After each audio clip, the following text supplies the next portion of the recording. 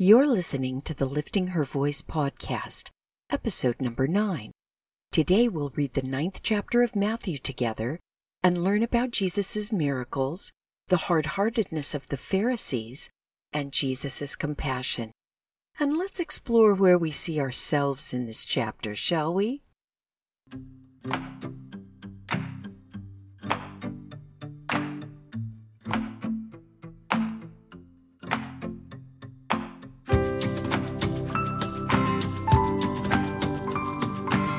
Welcome to the Lifting Her Voice podcast.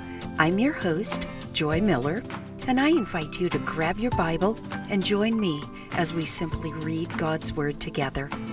Some things require discipline, and sometimes that's just not easy to muster by yourself, no matter how badly you want to do it or how much you know you should.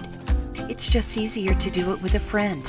So refill your coffee or tea, get comfortable in your favorite chair, and follow along as I read aloud. I'm so glad you're here.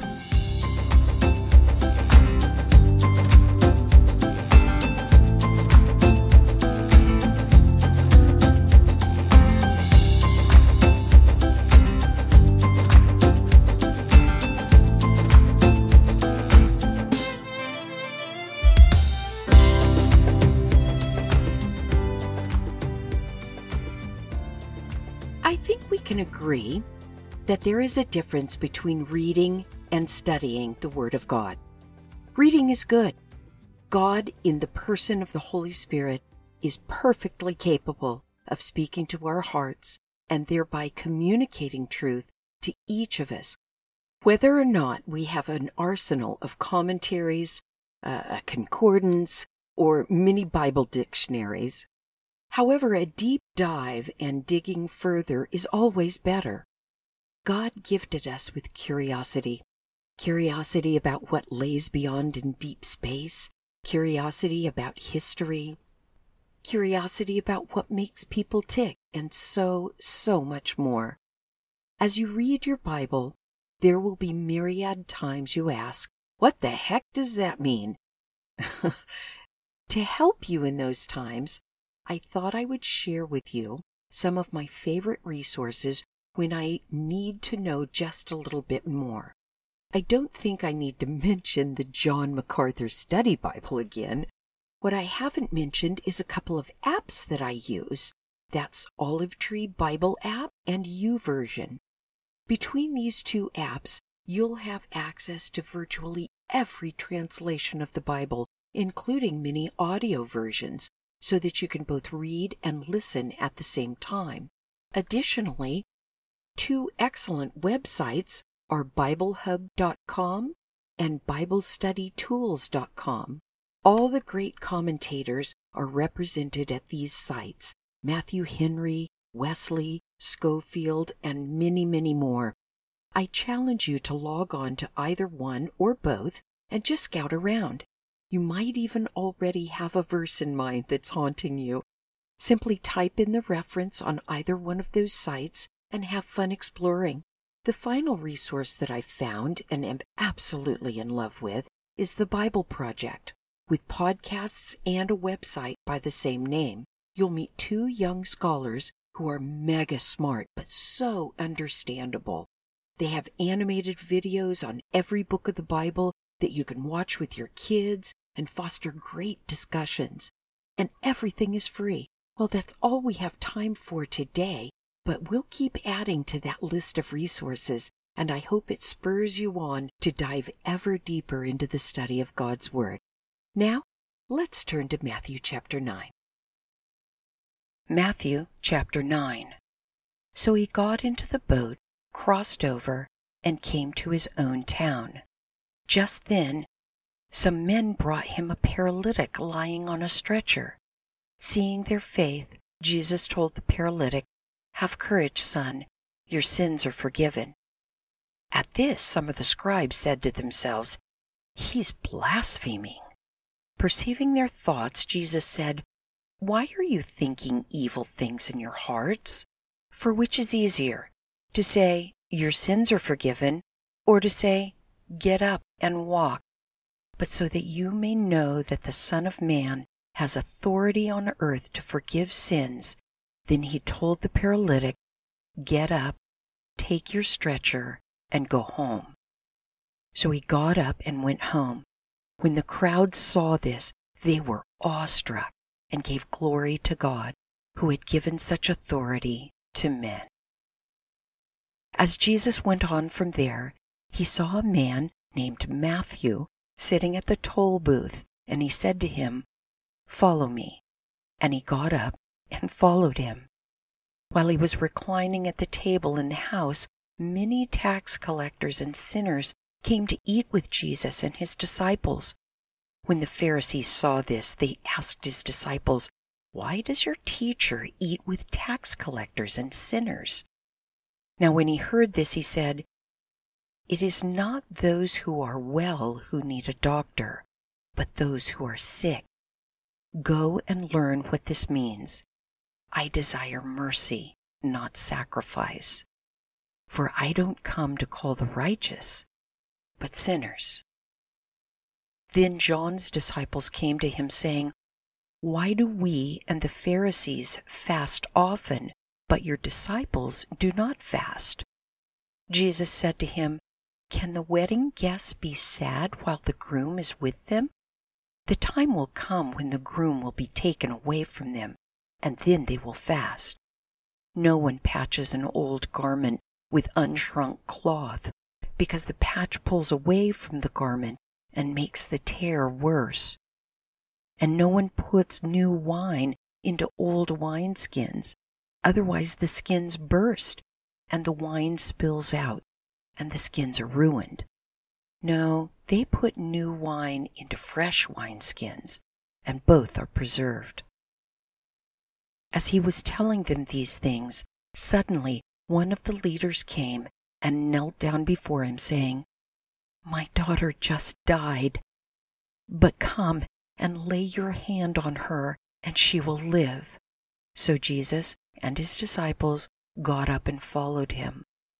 Just then, a woman who had suffered from bleeding for 12 years approached from behind and touched the end of his robe, for she said to herself, "If I can just touch his robe, I'll be made well."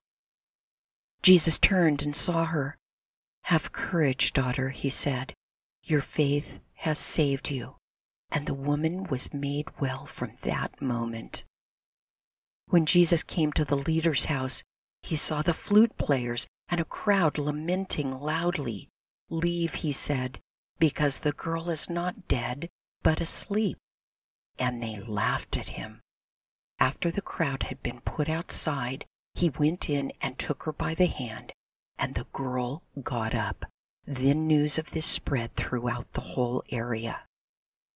As Jesus went on from there, 2 blind men followed him, calling out, "Have mercy on us, Son of David."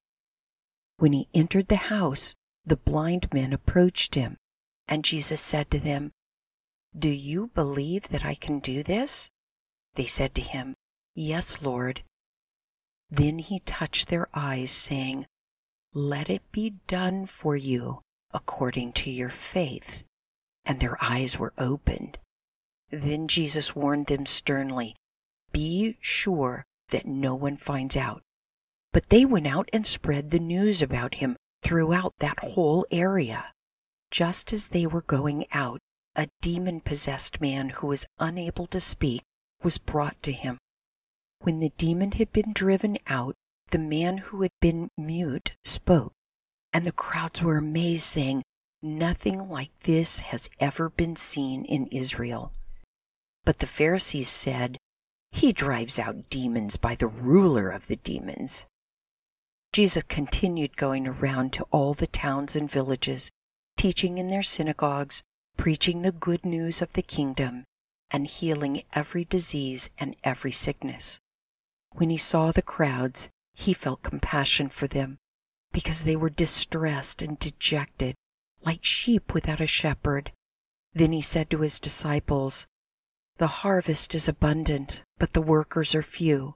Therefore pray to the Lord of the harvest to send out workers into his harvest."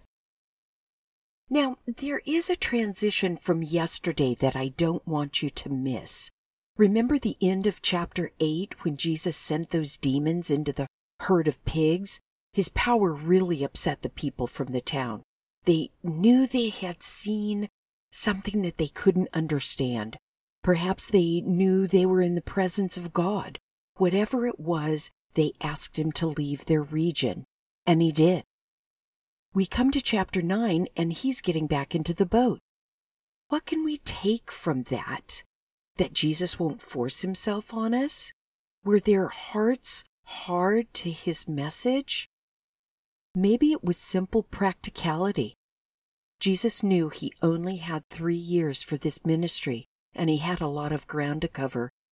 If they didn't want to receive what he had for them, he would move on to the next. I'm not sure of everything we're supposed to see here, but somehow it seems important and worth some meditation. And how about those religious leaders when that paralytic was brought to Jesus?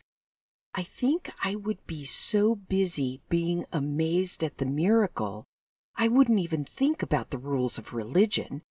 How would you react? What would you be thinking?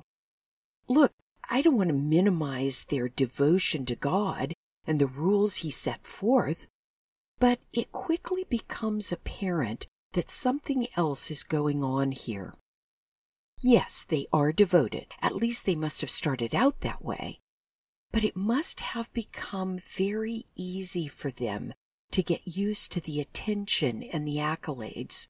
People hanging on their every word for interpretation of a scripture and thinking they had a direct line to God. That kind of power is pretty heady stuff and not easily relinquished. But we can't be too quick to point an accusing finger at the Pharisees, can we? There have been too many times that I thought I was right, too many times that I thought I had a better idea of justice than God. Too many times I didn't want to give up my position. I see hardened hearts here, too.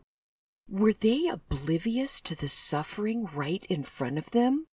Were they so closed off that they couldn't even sense that they were in the presence of the Son of God? Jesus saw that they lacked mercy. I shudder at how many times he has seen that in me, too. We certainly see his tender-heartedness at the end of the chapter. It tells us that wherever he went, he was moved to compassion for the lost people of Israel. He saw their lostness and the effects of being separated from their God and Creator. It broke his heart, and he encouraged his disciples to pray that God would send more workers. And this applies to us today, doesn't it? There are so many that are lost, and I wouldn't wish that separation from God on my worst enemy. The suffering is too great. The cost is too high. We must always be sensitive to the leading of the Holy Spirit in sharing the good news of Christ's forgiveness and not keep it to ourselves. There's too much work to be done, so let's pray now for that great harvest. Father God, thank you for being our good shepherd. Thank you for your compassion toward us. I pray that you would give us your eyes to see the need in everyone we meet. Place your fire in us to share what you have done for each of us. Amen.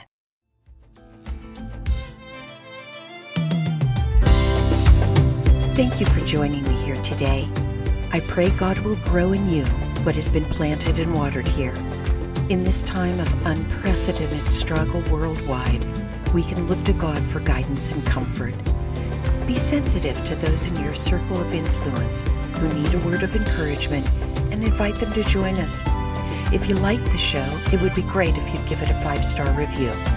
Don't forget to subscribe wherever you get your podcasts. See you right here tomorrow.